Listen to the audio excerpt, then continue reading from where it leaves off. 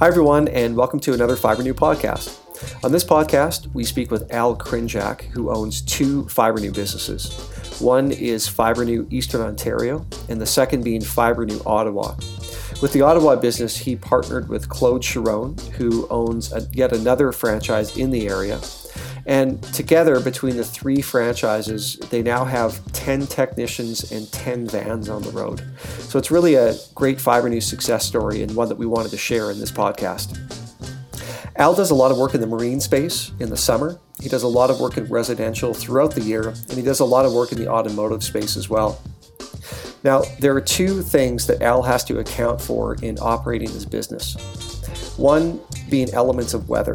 Being in Eastern Ontario, the winter months could present a hindrance to his business if he saw it that way, but he doesn't at all. He figures out a way to get around the elements of weather to make it work for him, and he definitely doesn't throw up excuses. The other element that he has to contend with is distance. His territory geographically is gigantic. On a daily basis, he puts on in between 450 to 500 kilometers per day, which is 250 to 300 miles each and every day. And again, he finds a way to make that work.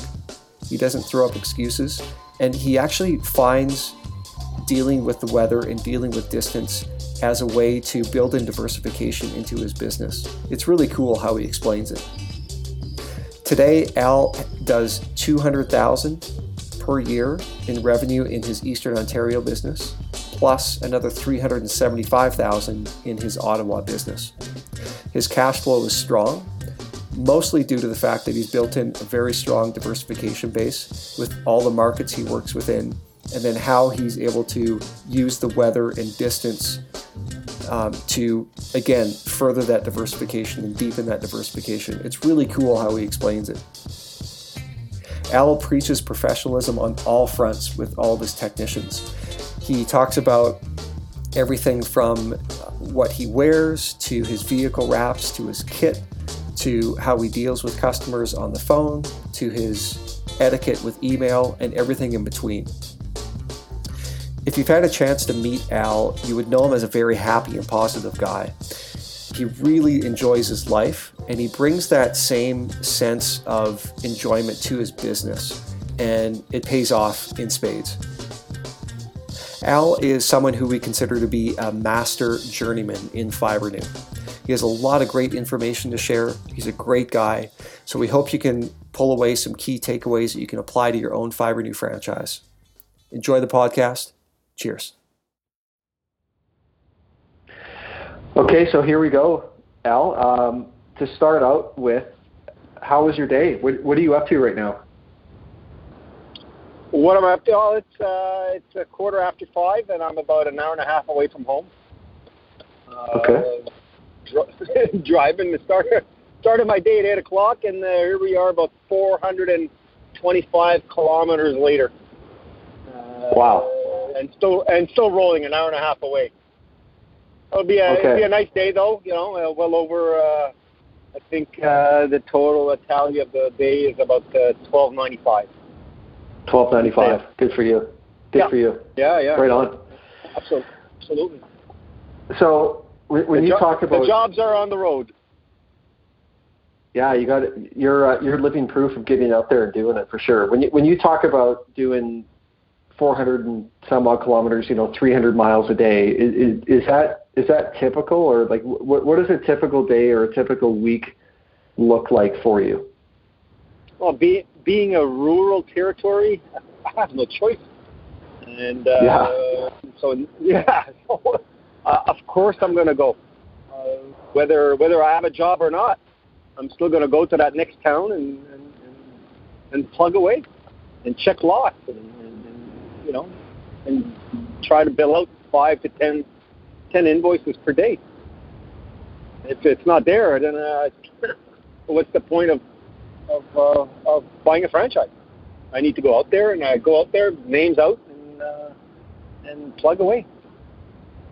And Good for you. Is it this common, normal? Absolutely.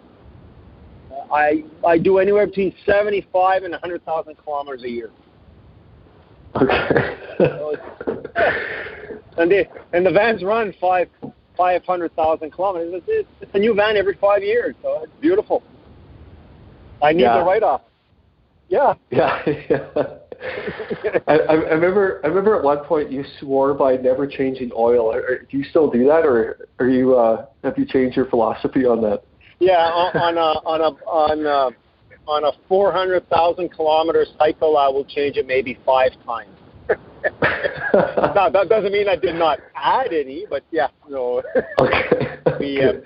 When it starts making noise, we just add 2 quarts. Okay. and it keeps you going. That's awesome. Oh, they all ran 400 plus. Wow. Yeah, but I swear by it, but don't take my word for it. Yeah. Okay. Not mechanic recommended, but whatever works for you, I guess. Yeah. Well, I'll put it this way: if I purchase a new vehicle, the warranty lasts only 60,000 kilometers here, so it's not very long when I bust it. Fair enough. Okay. Yeah. Let's talk.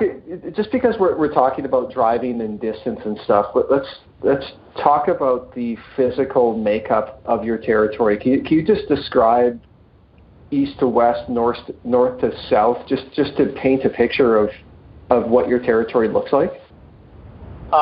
Okay, so I've got, I would say, in my territory, from one end to the other, it's about a 3-hour and 15-minute drive from one end to the other. And within that territory, I've got 250,000 population, and I've got about 12 towns with one city. One city being the biggest one, which is 45,000 in population, and the rest are all anywhere between 1,000 to maximum 10,000. Okay. Lots of farmland. I've got water pretty much everywhere, so there's lots of marinas. And the spring, summer, and fall is we do a lot of boats. And we try to. Summers are very short here, and we try to pump out as many boats as we can in the summer. Okay, cool. And that's pretty much the makeup of the territory, really. Yeah. Right. Okay.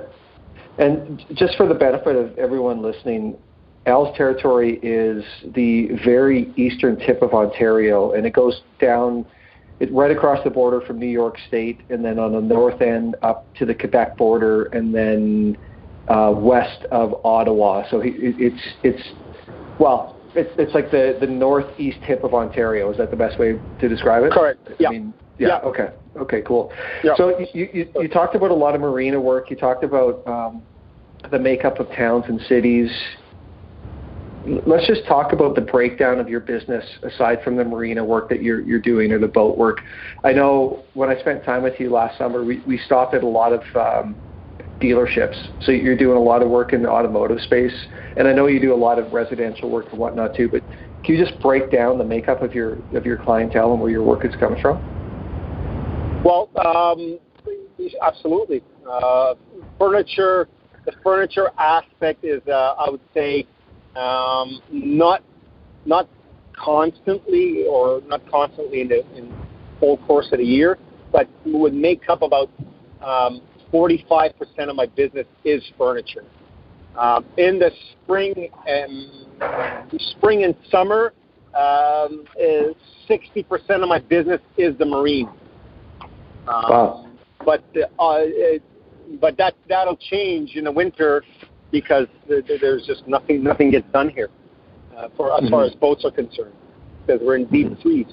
But furniture will take over probably. I would take it to 70% furniture in the winter months, and then 30 would be automotive. Because again, the cold. Does it slow us down? Yeah, it would be a lie if I said it didn't. But it's still out there. Today I checked 2 lots, because when I go to a small town and I'm doing a furniture call, I'll stop in at a car dealership, I'll check the lot, I'll walk it. And today was minus 10 Celsius, which is in 13 Fahrenheit in metric, I guess, or not what's the other word I'm looking for? So, but we do. We every time we go to a city or a town, we will try to collect or try to dig up work in every aspect, in every field. If we're there for automotive, we're going to stop in at a furniture store. If we're there for furniture, like a retail customer, we will go see 2-3 automotive centers. We will check the lots, and the cold doesn't scare us. That's cool. It's all markets and then diversified across dealing with weather. It's kind of like two different diversification bases you have going on, and then how they work together throughout the year. It's really cool. Well, it is cool, and a lot of people will use the cold weather as a crutch. I use it as an advantage, and let me tell you, when you're walking a lot and it's 20 below, they feel sorry for you. and if there's work, I'll go in there. I'll get the work. Okay. And you're completely mobile. I mean, if you had to, you could pull a vehicle into their shop, but you don't have a home base, obviously, just because of the way your territory works. So everything's out of your van, right? Yeah. Well, I wouldn't know where to put it. Yeah. And being far away from every other place. And, hey, if we have to work on a door panel, we'll start the car and we'll warm it up.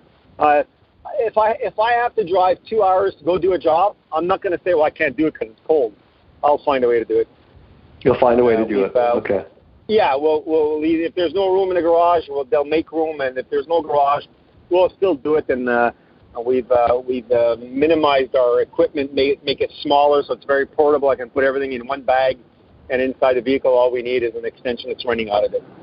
And it's we make it happen. Good for you. Okay. Yeah. So one thing we should explain too is that we're talking about one of your territories, and we should make the distinction that you actually have multiple territories. And right now, when we're talking about Eastern Ontario, and you're talking about you're talking about you and your son primarily. But do you want to just explain how you have the two territories, essentially the two different businesses, and then total technicians on the road, total vans on the road? Just kind of paint the whole picture if you can. We've extended. Claude and I, Fibrenew and Outaouais, we purchased the Ottawa franchise a year and a half ago, and the way we have that running is we've got 4 technicians on the road, just servicing Ottawa. Ottawa is a metropolitan city, 900,000 people, and we do have 4 guys, 2 automotive and 2 furniture guys, who are going around and doing repairs and doing, we've diversified the Ottawa side where we do a lot of upholstery, shall we call it light upholstery work. We do not do any sewing. We've eliminated sewing. There used to be sewing in Ottawa before we came in, but for us, sewing is a waste of money, where we can pay somebody who is a professional at upholstering who can sew, and we make more money. We'll take the seat apart. We'll prepare everything for them, but the sewing aspect of it, no. We are strong believers in the 10,000 rule, and let me tell you, you need to sew 10,000 pieces before you become an expert at upholstery, or you take it apart 10,000 things and re-sewn and put back together. And it's an art. We are not artists in the upholstery work. That's the kind of mentality we tried to bring into Ottawa. The guys are starting to buy into it. We do a lot of panel replacements where if we cannot repair it, we will replace it, but we don't do the sewing ourselves. So we do have a shop in Ottawa where I subletted part of the. Actually, I don't want to say I because it's Claude and I. We subletted a portion of our shop to an upholsterer, and he does all our work. So it's a win-win for everybody. And the guys just take stuff apart, and we'll take it to him, get it done, and reinstall it, and away it goes. So we want to try to diversify. We do the same thing for the furniture side of it. If we cannot repair it, we can reupholster it. So just so we're clear, he's his own business, and you just kind of subcontract work, or vice versa, and then he rents the space for you? Okay. Yeah, he bills us, we bill him, and he gives us part of the rent every month, and we charge him a rent, and like that. He's not an employee, and we don't want him to be an employee. He has his own business. We don't want part of his business, and he does what he does. He's a master at what he does, just like we're masters at what we do. And it's a win-win, and we get quick, efficient service, and also a better price because we're right there. Okay, cool. So you've got the 4 technicians in Ottawa out of the home shop, and then it's yourself and your son servicing the Eastern Ontario, so it's kind of the southern end of the city, and then Claude's on kind of the northeast side. So and he has a shop as well. He has a shop as well, and he runs a heck of a business as well, but he does also paint touch-ups. So he's diversified in many ways. He's a rock star. I'm glad to call him my partner. Good guy to have on your team for sure. Yeah. So. Yeah, absolutely. So all told, in the greater Ottawa area, it's 10 technicians and 10 vehicles. Do I have that correct? Yeah. Oh, yeah. Absolutely. I mean, you can. Okay. I think there's a picture on the website. We've a lot of people ask me, how do I market the business? How much money to spend on advertising? Well, it's very simple. We spent $20,000 on lettering 10 vehicles because it works. It's amazing. It's phenomenal. I mean, everybody can Google me this, Google me that, but this thing, everybody sees me in my territory. And there's 10 vehicles, and I'm pretty good at math, and I drove. By the end of the day, it'll be 525 kilometers that I drove. I can't count the amount of cars that saw me. Mm-hmm. So I can imagine just 10 vehicles doing the same. Yeah, 10 traveling billboards is really what it is. Very phenomenal. And then whenever we go somewhere, everybody says, "I've seen your vans everywhere." I love to hear that. That's $20,000 worth of good advertising. Yeah, right on. What are some of the other moves or tactics or techniques or ideas that you've done to market your business?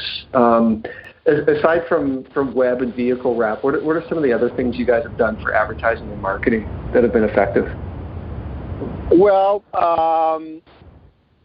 since we've purchased Ottawa, my son has been working on the website, and we get a lot of very good compliments on him. Google reviews are phenomenal, and whether they're good or bad. When we took over, we had one bad one, and it was never replied to over 5 years. So as soon as we took over, my son replied right away, and it how can I'm going to try to put this.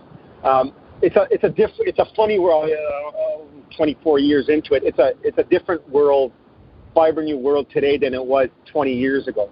Mm-hmm. What I think, and I may be out to left field, but I think it works for us here is people today need an answer.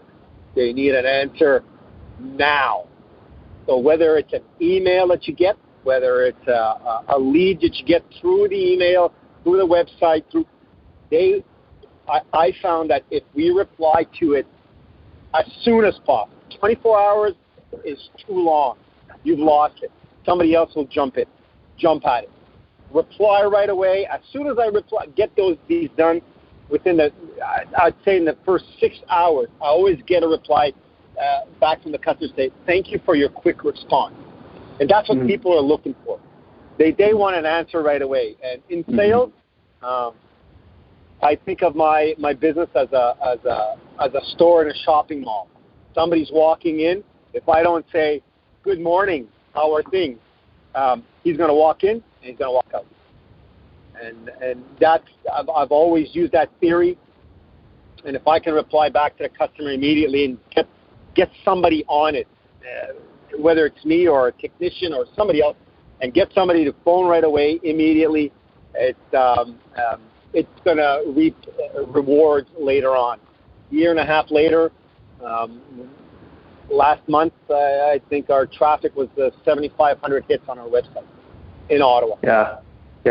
I don't know if that's good or not. I know it by the amount of emails and phone calls I get, which is anywhere between 45 and 75 phone calls or emails a day. That's for all businesses or with which business? What's that? All of them. All of them. Yeah. Okay. So across the, I guess the two businesses we're talking about, right? Ottawa and Eastern. Correct. Absolutely. Okay. Right. And Ottawa's a little bit more than Eastern. Okay. So how do I explain it? We do small positive things, and we believe that small positive things will lead to big positive things. And okay, in what sense? What in your eyes, what qualifies as small positive things? What does that mean? Well, as simple as replying, how you reply to an email. Okay. How do you, somebody sends photos and, you start off by thanking them. And that's a small positive thing. And there's always, the competition doesn't do it. I'll do it. I'll do it to everybody and always thank them. A handshake, whether it's an email. Okay, obviously there's no handshake in the email unless your name is Jesse Johnson. But it's you'll find a way. I've got a guy. But by replying back quickly, by finding a solution to somebody's problem, I think the word I'm looking for is caring, and if people will open up their homes, their wallets, their everything, because they don't care how much you know until you show them how much you care. And basically that's what it is. If they've got a need, you show that you care about their need, they'll be very receptive to what you've got to say. And I want to be the first one. I've got somebody, one of my competitors that's on Google Ad, that's ahead of us on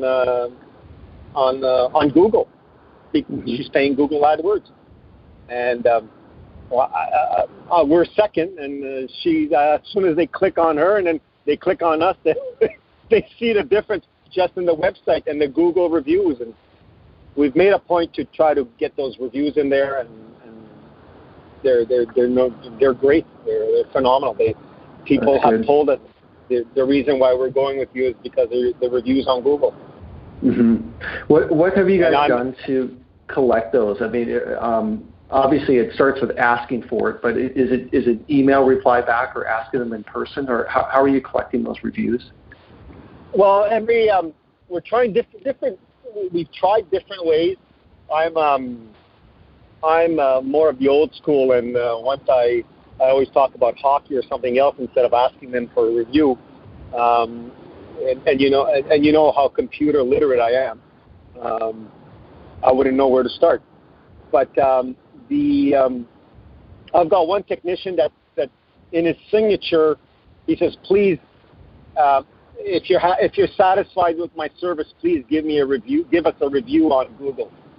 And that's his signature on the bottom when he sends an email to a customer.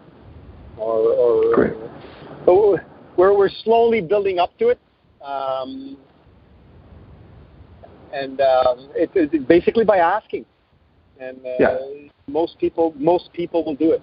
We're trying to implement it in our business card or in our invoice, and that's going to come within the next couple of months. We're trying to it's not always the easiest thing to do when you're driving so much, but we're going to try to get some ideas on paper instead of just thinking about them. Hey, even just 2 or 3 a month, if you could collect that, I mean, all that contributes and adds up in the long run. It doesn't take much. No, it doesn't take much, exactly. I think we've got 10 up, 10 or 12. It's because not everybody will do it. And some will say they'll do it, and they don't. I think it's time to cash in a few favors from car dealerships and managers that we've got a lot of favors for, and they love it. So it just really go and ask them. But yeah, it makes a huge difference. It made a huge difference for us. Okay. Yeah. What about showing you care offline? So we've talked about email etiquette, and I know you text a lot with customers, and I've heard you on the phone. So I'll qualify all that as kind of online customer service. So what about when you're in customers' homes and you're in places of business? How are you showing your customers that you care in that scenario? What are some of the things you do? Oh boy, good question. How do I show them I care? Be sympathetic by listening, by hearing what they've got to say. Let's take for example at a car dealership, and you're listening. You're trying to see who's paying for the bill. They called us to come and do a repair, and we're qualifying it. Who is it? One of their technicians have broken. Well, if it's one of their technicians, to be in his shoes, in the manager's shoes, what's coming out of his pocket, we're going to be generous about it. Just the fact that just by doing that small gesture on the next warranty job, or next retail job, he's going to be generous with us. And that's basically showing you care. Hand that feeds us, and that's why we try to, with the car dealerships, we build a relationship that way. It's about trust, it's about caring, and that's I think how we do it with the car dealerships.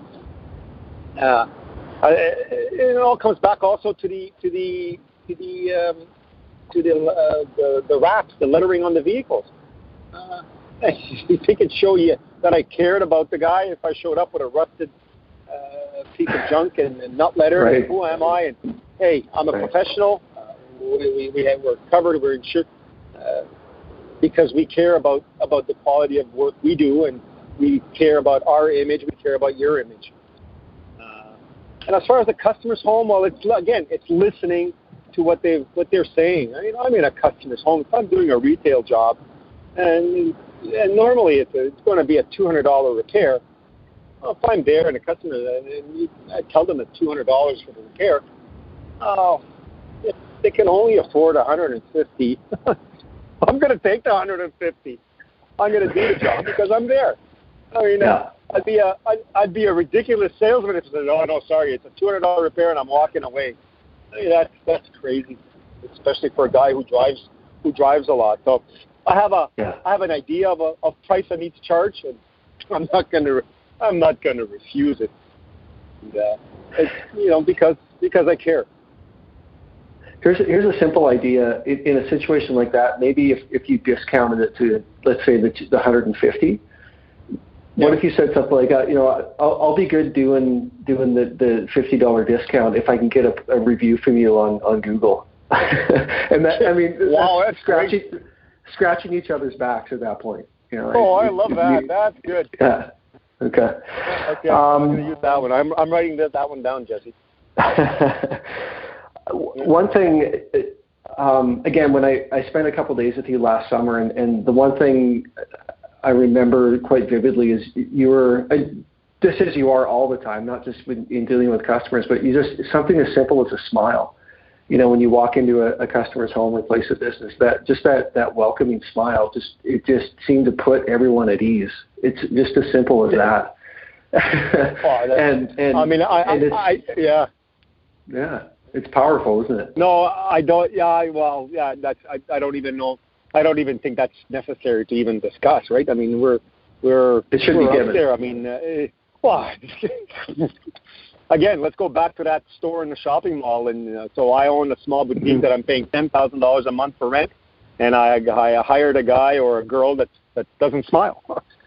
Now, come on, clean shaven, a uniform, and a smile, and show that you care.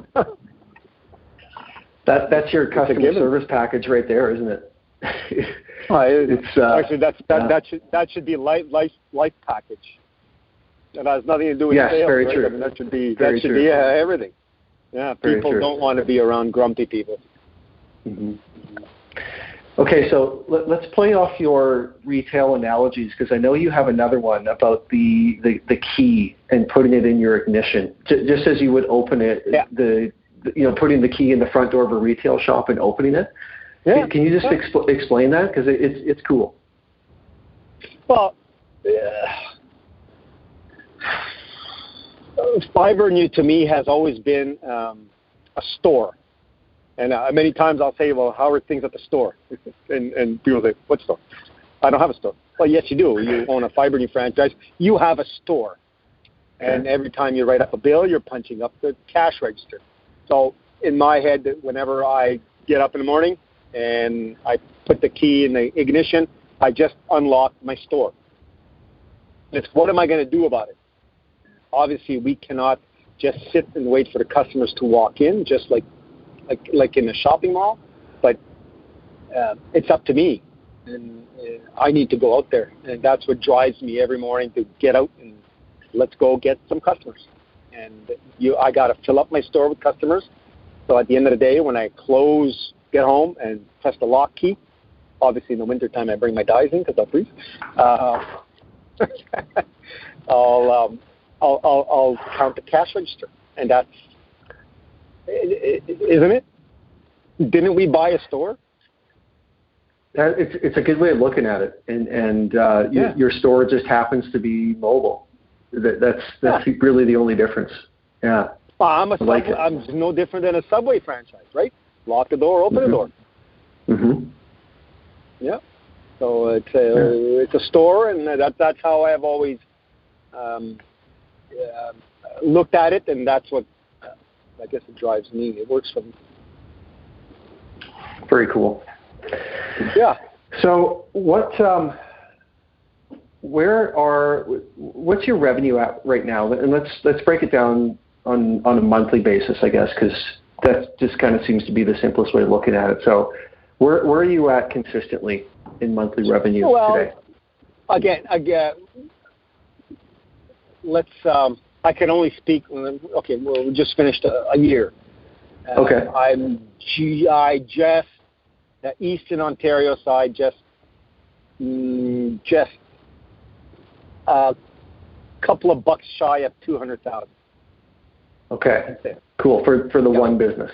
Good for you. That's awesome. Yeah, and that's it's phenomenal for 250,000 in population. I'd like to get a buck for a buck. The population. Sure. A buck for a population. So that's my goal for this year. And and that's just to be very honest. That's Monday to Friday, and I can tell you that we don't take many days off. I do have my nights and weekends. I've refused to. I could if I wanted to, and we'd probably get to that 250 mark quicker, but. No, we don't work nights. We don't work weekends, but we do anywhere between 5 and 10 calls a day. And it's we motor. We don't we don't just walk in and walk out, but we get it done. And we schedule it accordingly. And when we're headed out, if on our way back from a 2-hour trip, I'm going to call 2 or 3 customers on the way to see if they can. Hey, you know what? I'm on my way back home. You want me to stop in? And we get it. You got to do that many times to make 200,000. But we check lots, and our average invoice is $175. Okay, that was my next question. Share. Right. Yeah. So my average bill for 2015 was $175, and that's not $175 per repair, because what happens there, I'll have an invoice that's going to be $350 for 4 cars that I checked a lot and repaired burns or repaired. I'll have 4 cars on one bill. Well, that's not per repair. Okay, got it. Okay, does that make sense? It does. And that leads into another question, and it's an interesting point in that, and again, I keep referencing my those few days I spent with you, but when we did that, I noticed that you were doing, you said it in this call too, 5 or 10 calls like every day at that 175 or whatever it may be.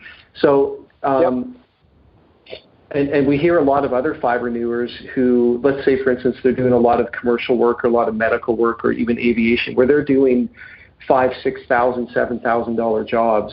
Are you doing a lot of those big ticket jobs, or are you doing consistently more kind of the 175 to 300 jobs just day in and day out? Can you anywhere break that down a between little 75 bit? 75 to 150. Okay, just all the time. Consistent. Okay. Yeah, that's my yes, with moving companies we can charge a little bit more for, instead of $150 leather repair, we can do it for $250 or $300 depending where we go. We can charge mileage here and there, but no, consistently we don't do the big ones. It's I'd like to, but the way we've built up the business, I would need the manpower to try to go out and get that type of work. Fair enough. Yeah. I was taught at an early age that I'll make more money if I cater to the poor than I cater to the rich, because there's more poor people than rich people. So I do the $75 to $150 repairs more often than I will the $6,000 repair. Good for you. Yeah, it's it makes sense to me. No, it does, and I'm thinking back to the call I had last month with Matt Schmidt. He has a similar philosophy in hitting singles and doubles every day. It's a baseball analogy, and just always hitting singles and doubles, and how much it adds up over the course of a month and a year. It's incredible. So what's baseball? Sorry, guys. We should be talking hockey. It's first period, hit to the head or tripping, right? Right on. Just kidding. Okay, so here's a question going back a few years now, because you've been in it for a while. But do you remember a particular point when it felt like you hit critical mass? And what I mean by that is, when referrals and repeat business and just this base of work was there all the time. Do you remember a particular point when that kicked in? It's not there all the time. Okay, that's a very good question, because it's not there all the time. Because if you're not there, if you're not physically there all the time, somebody else will be there, and that's out of sight, out of mind. And I never wait for the phone to ring. If it's not ringing, I'm gone. I don't sit and wait for it. And when it doesn't ring, that's when I panic. That's when I go out and say, well, what's going on? What did I do wrong? I'll go see a customer. Hey, how are you doing here? What did I do wrong? Okay. What did I do? Something? You don't call me. Oh, no, it's just you haven't been busy. I don't know. Sorry, I didn't mean to. It's not always there. I never take business, not my business, but business for granted, or a customer for granted. I want to make sure I'm there, and if there's something I can do, if there's nothing to do, I'll just show up. I'll sit down in his office and say, okay, well, what can I do for you today? And I'll be there. I'll be available for them. And I worry when it doesn't ring. And oh God, never will I think that I've built it now and I can sit and wait. Well, that's when somebody else like me will come in and swoop up the business. Yeah. Yep. And again, it goes back to, Matt said it last month too, that he said never get too comfortable were his exact words. Oh. You know, which is basically what you're saying too. Is that never get in your head that you've made it. Here you are, how many years in, and still doing sales calls every single day, and still making it happen.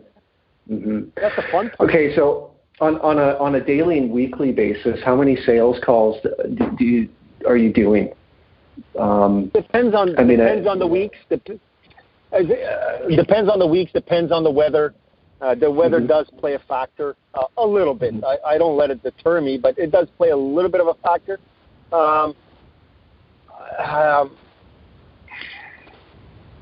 I would say between 5 and 10 calls per week. New calls. Per week. Stop it. New calls, okay. Okay, sorry, you said new calls? New calls. New customers, okay. New leads or new potential customers, shall we say. Okay. At least to go in and talk and drop off a card or a notepad. We're very strong on notepads here. And a lot of now that I've noticed, a lot of dealers in my territory have no soliciting signs on their doors. So I just walk in. I don't solicit. I just drop in. Just giving you a notepad. It's free. Oh, thanks. And can you just describe these notepads? So it's obviously plastered with Fibrenew and your contact info. Fibrenew and my phone number. Yeah, exactly. Yeah. And basically, it's what we have online. Same principle. And then it sits on the salesperson's desk, so they see it all the time, and customers see it when they. Every person in that office gets one, including the waiting room. The waiting room, it's on the table. Ah, good idea. And it's on that notepad. There's 25. It's 25 business cards that you're giving every time you give out a notepad. I like it. No, I love it. and then what I found is some of the places, they don't call you for work, but they're calling, hey, can you bring some notepads? Oh, really? Absolutely. I'm not gonna hire you, but I want your free stationery. That's fine. They still get it. Yeah. They'll need me one day. That's I have right. a good memory. Planting seeds. Yeah, exactly. And so these are car dealerships, boat dealerships. Where are you dropping these off exactly? I think they're all over the city. Every little town, everybody's got one. The restaurant, the cafe, the barber shop, everybody's got one. Yeah. Okay. Maybe the question is who doesn't get them. That's good. Exactly. I think that would be the thing to say. Yeah. We go through. For Eastern Ontario, we went through 25,000 last year. 25,000 notepads. 25,000. Yeah. Wow. Yeah. Good. It's good advertising. That's another good one. We spend a little bit more money on. Okay. It works for us. It works really well. It's how much of those? Look, I can tell you how many customers. $200,000 worth. There you go. Is that the only reason? No. It's again small positive things that'll lead to that big thing, which is our number, which is 200,000 last year. Mm-hmm.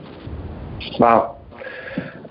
Okay, so we've talked about what you're doing in Eastern for billing. Can we just concentrate now in the city in Ottawa? What's your revenue there right now? Books are not closed here. We're at the. Ottawa's a work in progress right now. Okay. I believe we will finish at 375 this year. I believe from November, I'm thinking December, it should be about 375. 375. Cool. That's with 4 technicians. It's not cool. Ottawa should be and will be eventually at $1 million. On its own. Yeah. Well, I say cool in that you're still in transition. You're still in just over your first full year. So it's it's a good place to start from. Well, we've increased it by 45,000. Good for you. That's positive. Yeah, and, right on. And all we've implemented there is notepad and wrapping all the vehicles. So not bad. Okay. So it's in the process of growing. We're again doing small positive things that'll lead us to bigger positive things. Good for you. Having the right partner, we've got the right attitude. Both are. I'd like to think that we're going to do okay with that. Let's talk about being a student of the business. One thing I've noticed with you when at seminars is you always sit in the front row, and that's you always because Dan forces me. No, just no, it's interesting. Sorry, you're the keenest guy in the room, it seems, because you're in the front row and you take a ton of notes. And so what that really indicates is that you're still learning and you're continuing to learn. And what are some of the things that you've done throughout the years to keep your skills sharp and always be learning and being open to knowledge? What's your kind of approach on the education side of the business? Well, listening. Listening to people who care. How stupid is that, right? We were talking about sales and what do we do, and people who care. Obviously, I'm going to listen to to different ideas, to my peers, to my mentors, to the head office. I mean, if somebody knows how to do it, it's you guys, right? And you guys hear it from everybody else. So when I'm paying a couple of bucks to go at a seminar, and I say it a couple of bucks, I didn't hesitate to say I pay an exuberant amount of money. It's peanuts compared to what we get from it. You guys get it for the course of a whole year, all different types of ideas and issues and problems, and you solve them and you troubleshoot them, and you for that 24 hours that I get to spend with you guys, I'm going to listen and I'm going to take notes and I'm going to learn from it. Anybody who says that they know everything at a seminar, well, I don't want to sit next to it because boy, you don't know everything. And, that's basically it. I mean, look, I got to listen to guys who are going to take this company to another place, and obviously I'll analyze. Doesn't mean I love everything you're saying, but I'll try it, and if it works, I'm going to keep doing it. Mm-hmm. Okay. Right? And get ideas. Where am I going to get ideas from? You guys. Yeah, just everyone in the network. It's fellow franchisees and head office, and everyone in the network. Yeah, cool. People who have success, and you'd be surprised how much you learn from somebody who doesn't have success. And maybe somewhere somehow he helps me, and I'm going to surely help him. Good attitude. I like it. I think so. Yeah. I'm going to segue back a little bit to the operation of your business. You talked about having an upholsterer in Ottawa in your shop, but for Eastern Ontario, you've got basically upholsterers kind of plotted out all over the territory who you work with. Can you just describe how those relationships work in your business? Well, if anybody spends a day with me or a week, and I get I'm driving an hour and a half to go repair the side of the seat of a pickup truck, and it's beyond repair. I'm not going to say it's beyond repair and walk away from it. I'm going to say it's beyond repair, but I'm going to punch in my time in there, $150, take the seat apart and put it back together. I'll charge another $50 to get it sewn. and the upholsterer is going to charge me $100 for the material and sewing, the $150, $350. I'm at $350. We can fix it for $350 and get it done the same day. I deal with 3 different upholsterers in my small territory, and they're all at different geographic areas, so they're close. If I'm in that area, I can take it within half an hour distance. I'll get it done that same day. I'll come home with a $200 sale, charge the customer $350. My upholsterer's happy. It gets done. It's not refusing a sale because it can't be done.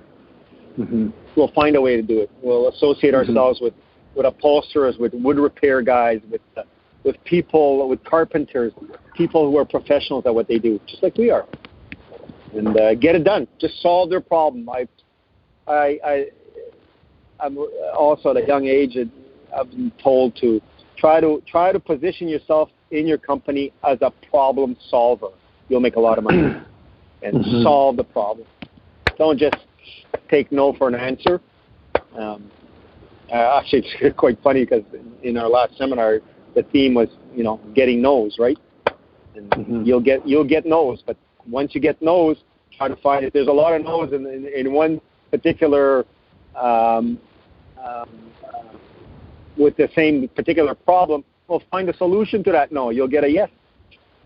And we just the fact that we're on the road often and far away. I've got 3 upholsterers that I deal with in different geographic areas of the territory, just so I can get these jobs done, that are the ones that I can't do. And if I really can't do it, I'm going to refer him to it, refer that customer to that upholsterer, and that upholsterer just refers back to me jobs that he doesn't want to do. So it's a win-win. Right. We're not competitors, and I'm not a competitor. Yeah, you're both helping each other grow your own business at that point. Exactly, and that's just another salesman. I'm another salesman for him, and he's another salesman for me. Very cool. Yep.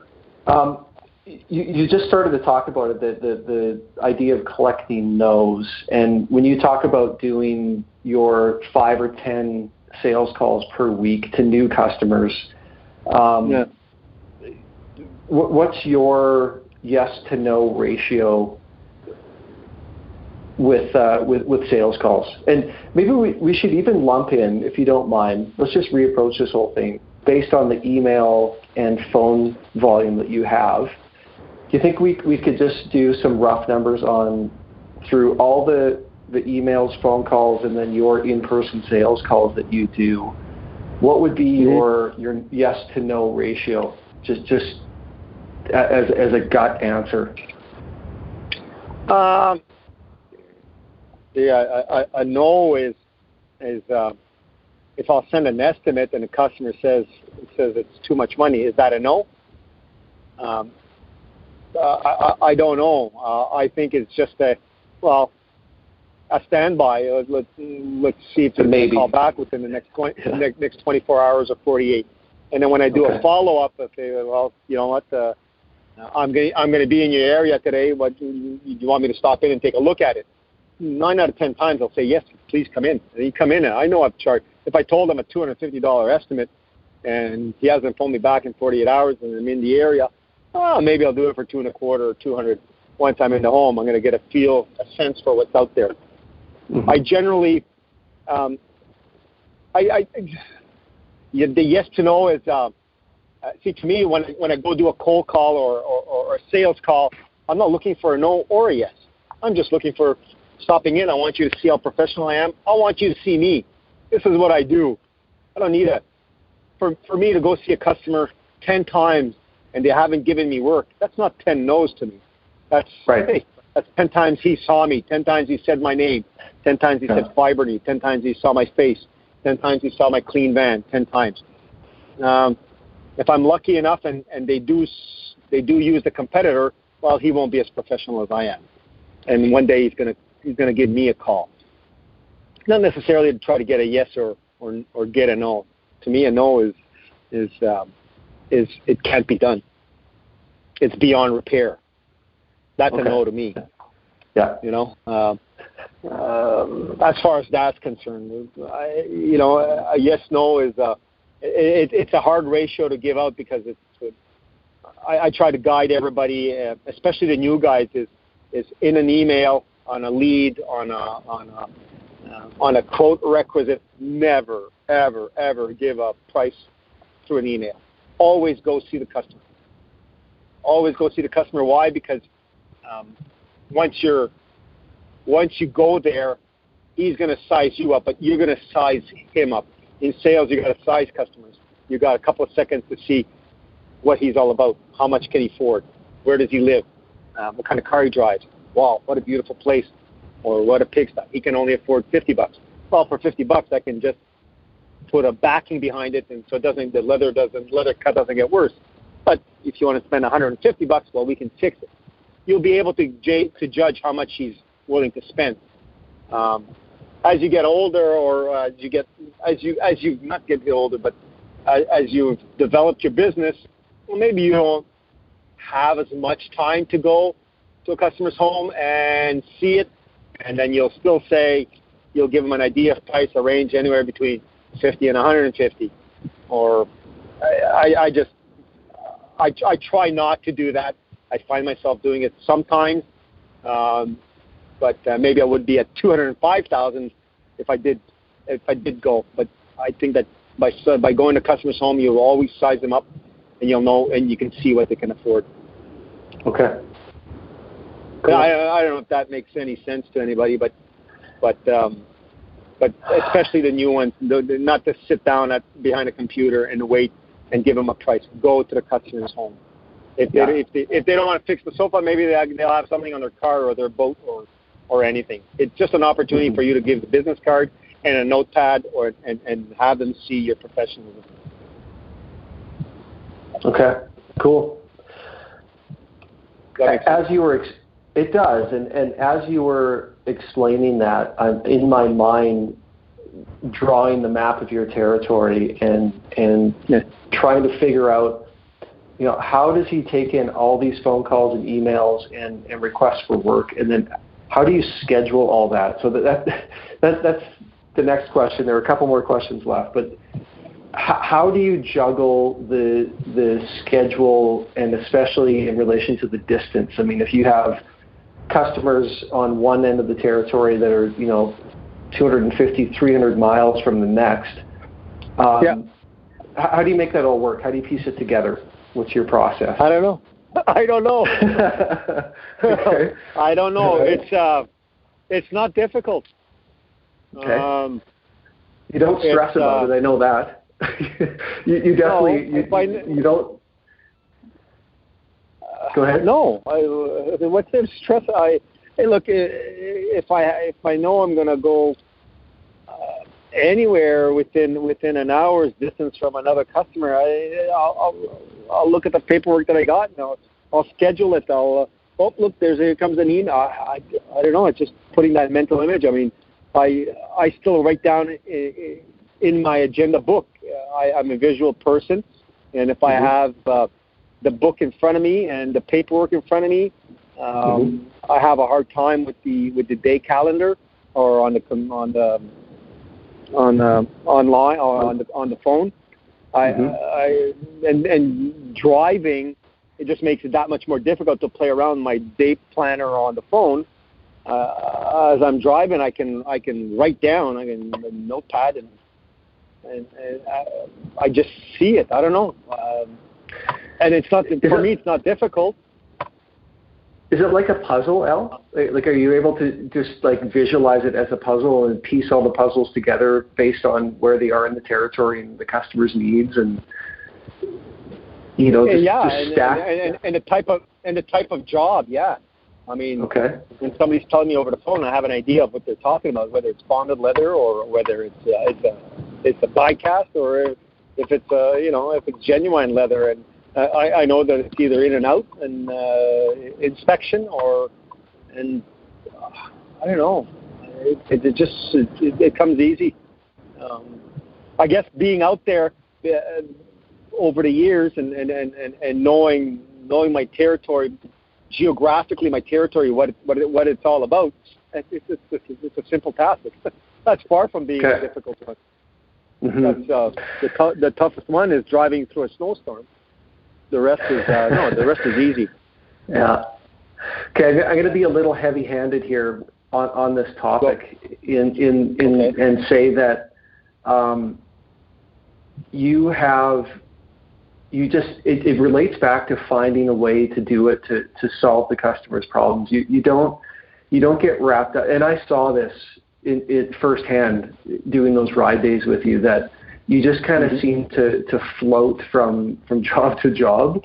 You didn't overthink it. You didn't overanalyze it. You definitely didn't stress out about it, and you definitely didn't say, "There's no way I can do that." I can see your thought process go, okay, I know I can do this. How am I going to make it work? And then you pieced it together, and that was so cool. And I've been meaning to ask you that ever since then. Like, what goes through your mind, and how do you make it work? But I think just doing it and finding a way to solve problems, I think, is probably a good answer. What goes through my head, rainbow-colored flying unicorns. I don't know. It's rainbow Skittles and unicorns. Yeah, exactly. It's that problem-solving thing, right? And customer may be talking. I'm listening and being receptive, but I'm looking at the job and I'm already pricing it, and I'm already going through steps that needs to be done. Okay.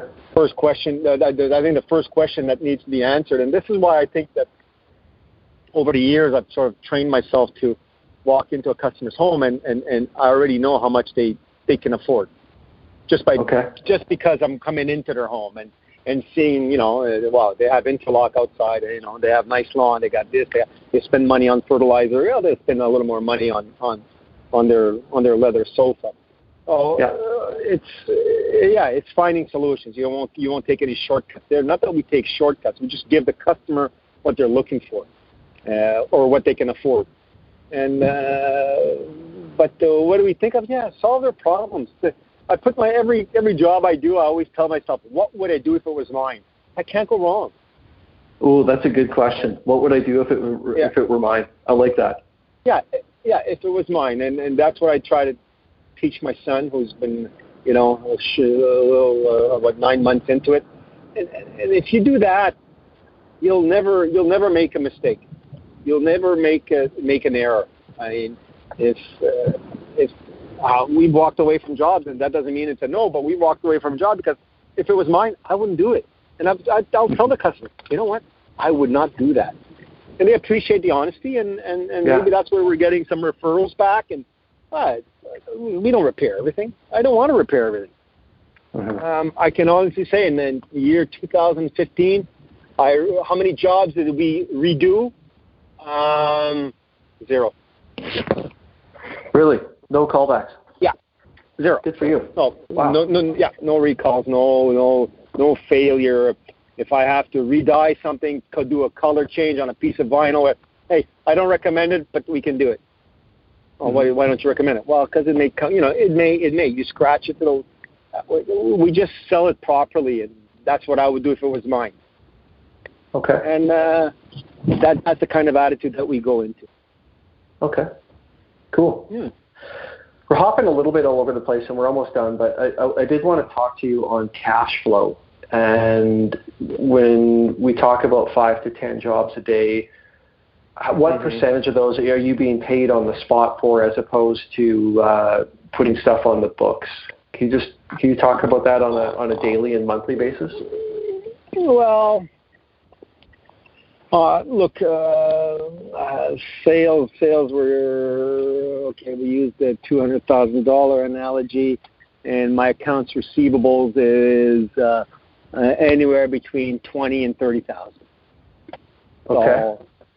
So, cash flow is okay.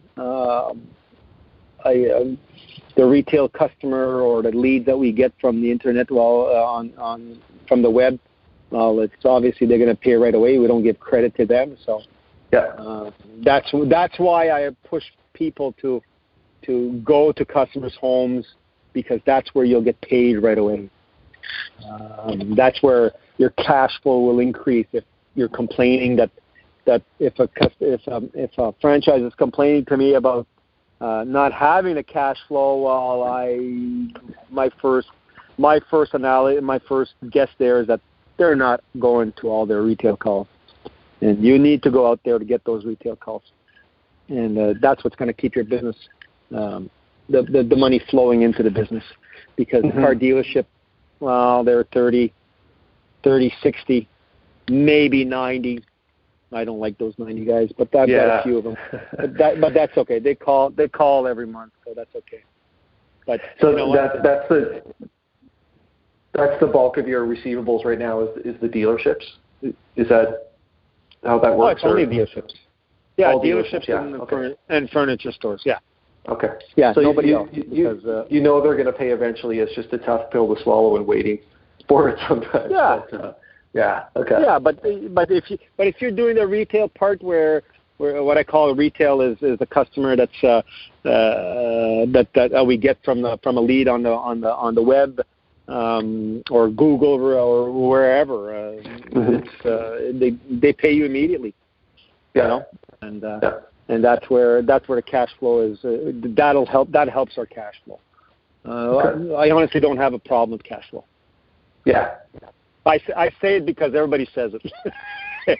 Oh yeah,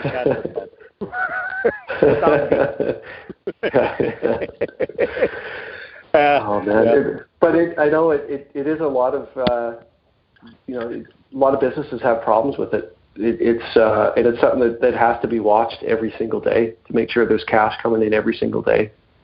So that's why I wanted to ask you about it. Yeah, well, I think that if you don't diversify, you'll have that problem.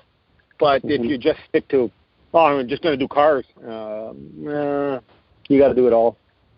Yeah. But the fact that we do it all helps our cash flow. The Google part is really good, but you just need to go out there. I mean, try not to make a practice of giving them prices over an email, because it's easy to say yes or no. It's easy to say no to an email than it is when you're inside the customer's home. You'll find your sales. You'll find that your retail sales, your closing ratio will be better if you go to customer's home. That means you got to go out. You got to go up, put those miles. Yeah. The 10,000 miles. Yeah, but look, I think Jesse, you've been out with me, and you got to have fun. And if you're not having fun, and you're not smiling, you're not enjoying what you do, and people will see it. Yeah, absolutely. Elle, what's the best part of running a Fibrenew business in your eyes? You guys. Oh, come on now. Yeah, you guys. What's the best part? It's funny, eh? I've been asked the question many times. Okay, can you tell me something negative about Fibrenew? And I stopped when the first guy asked me that, and I sat there and I paused and said, "You think hello?" I couldn't. I said, "Sorry, I'll have to think about it because I can't answer that." He goes, "Well, what do you mean?" I can't. And you tell me about what's a good thing about Fibrenew? I can't answer that because there's too many good things. It's everything. It is for me. I've said it many times. That Fibrenew was built for me. If somebody asked me what I needed to start up a business and what kind of business, this is it. It's problem solving. At the end of every day, there's 5 to 10 customers that I saw.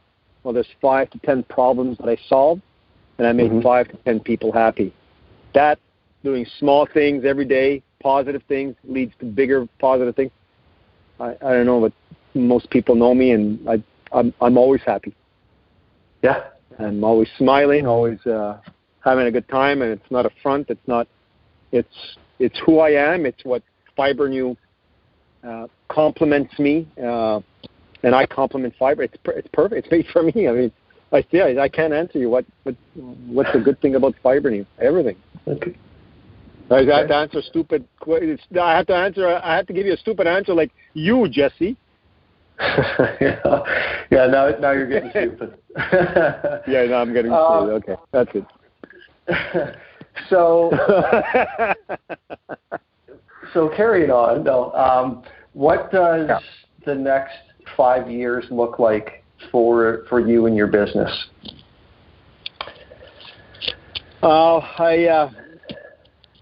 A lot of people talk in any business about an exit strategy, and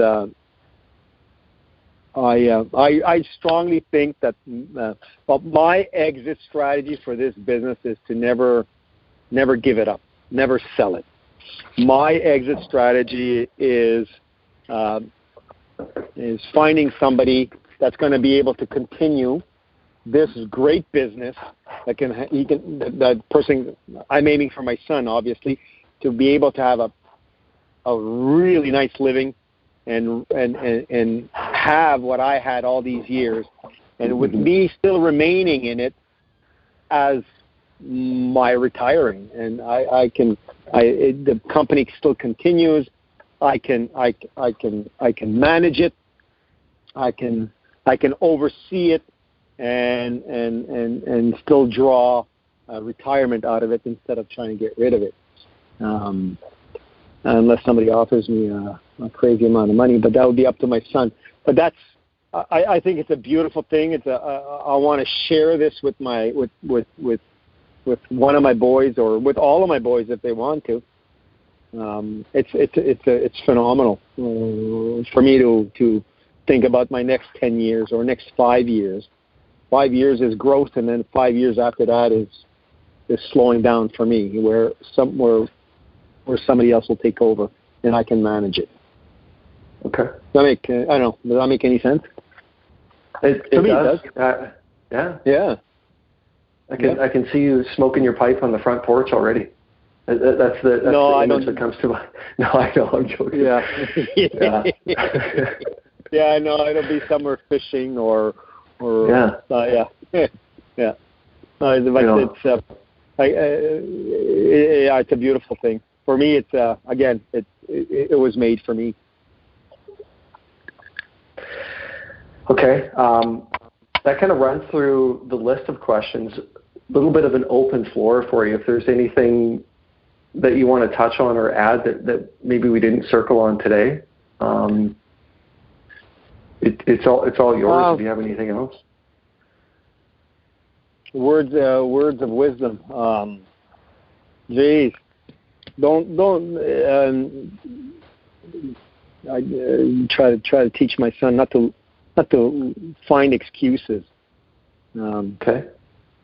Just go out and talk about what you love to do, and don't stay at home. There's no opportunity at home. The opportunity for this business is out on the road. You want as many people to see you. 24 years into it, the business is different. But one thing remained is that from day one, we were always lettered, always had our name and phone number on our trucks, on our vans, and we still do today. And it still works, and it works phenomenal. It works phenomenally if you're out on the road than if it's in your driveway. Your neighbor won't call you, trust me, unless it's for a favor. Right. Yeah. So by going out, the more people see you, the more people will call you. Get yourself ready with some notepads, with business cards. Just drop them off. Talk to people. Smile. Look great. Smell good. If you smoke, chew gum. If you go to the gym, put some deodorant. But just look professional, and you'll be successful in this business. Right on. Good parting words. No, that's good. Yeah. I think so. You must be close to home by now. Yeah, I just pulled in. I'm in my driveway, and okay. It's been well, let me see here, 508 kilometers today. Oh man, yeah, that's over 500. That's over 300 miles. That's incredible. Good for you. And that's typical. Yeah, and that's right? it. That's how it out of the it's typical. It's not. That's not one day. It's every day. I try to do. I'll be honest. On Fridays, I try to stay local because it's Friday. But yeah, no, it's no excuses. The money's there. The money's there. I welcome anybody to come and spend like a week, a day, a month, whatever you want, and you'll see what it's like. We do drive. We go out. We've got the oil change receipts for it. It's proof. Oh, man. Too funny. Well, listen, with that, I'll let you go have some dinner now that you're home and relax for the evening. But I really, really appreciate your time. This has been a great conversation. So thank you. Cool. Good. I'm glad. Anytime. And look, and we even had time to talk for an hour. Yeah. With all the phone calls and all the, I try to make a rule also after 5:00. I try not to pick up the phone unless it's somebody that we know. But yeah, there's always tomorrow for us. Okay. What a great position to be in. Yeah. Yeah. Cool. Right on. Okay. Well, thank you again. Sir. Appreciate it. Okay. Well, you say hi to everybody and appreciate it. Thank you. Cheers. Thanks. Bye.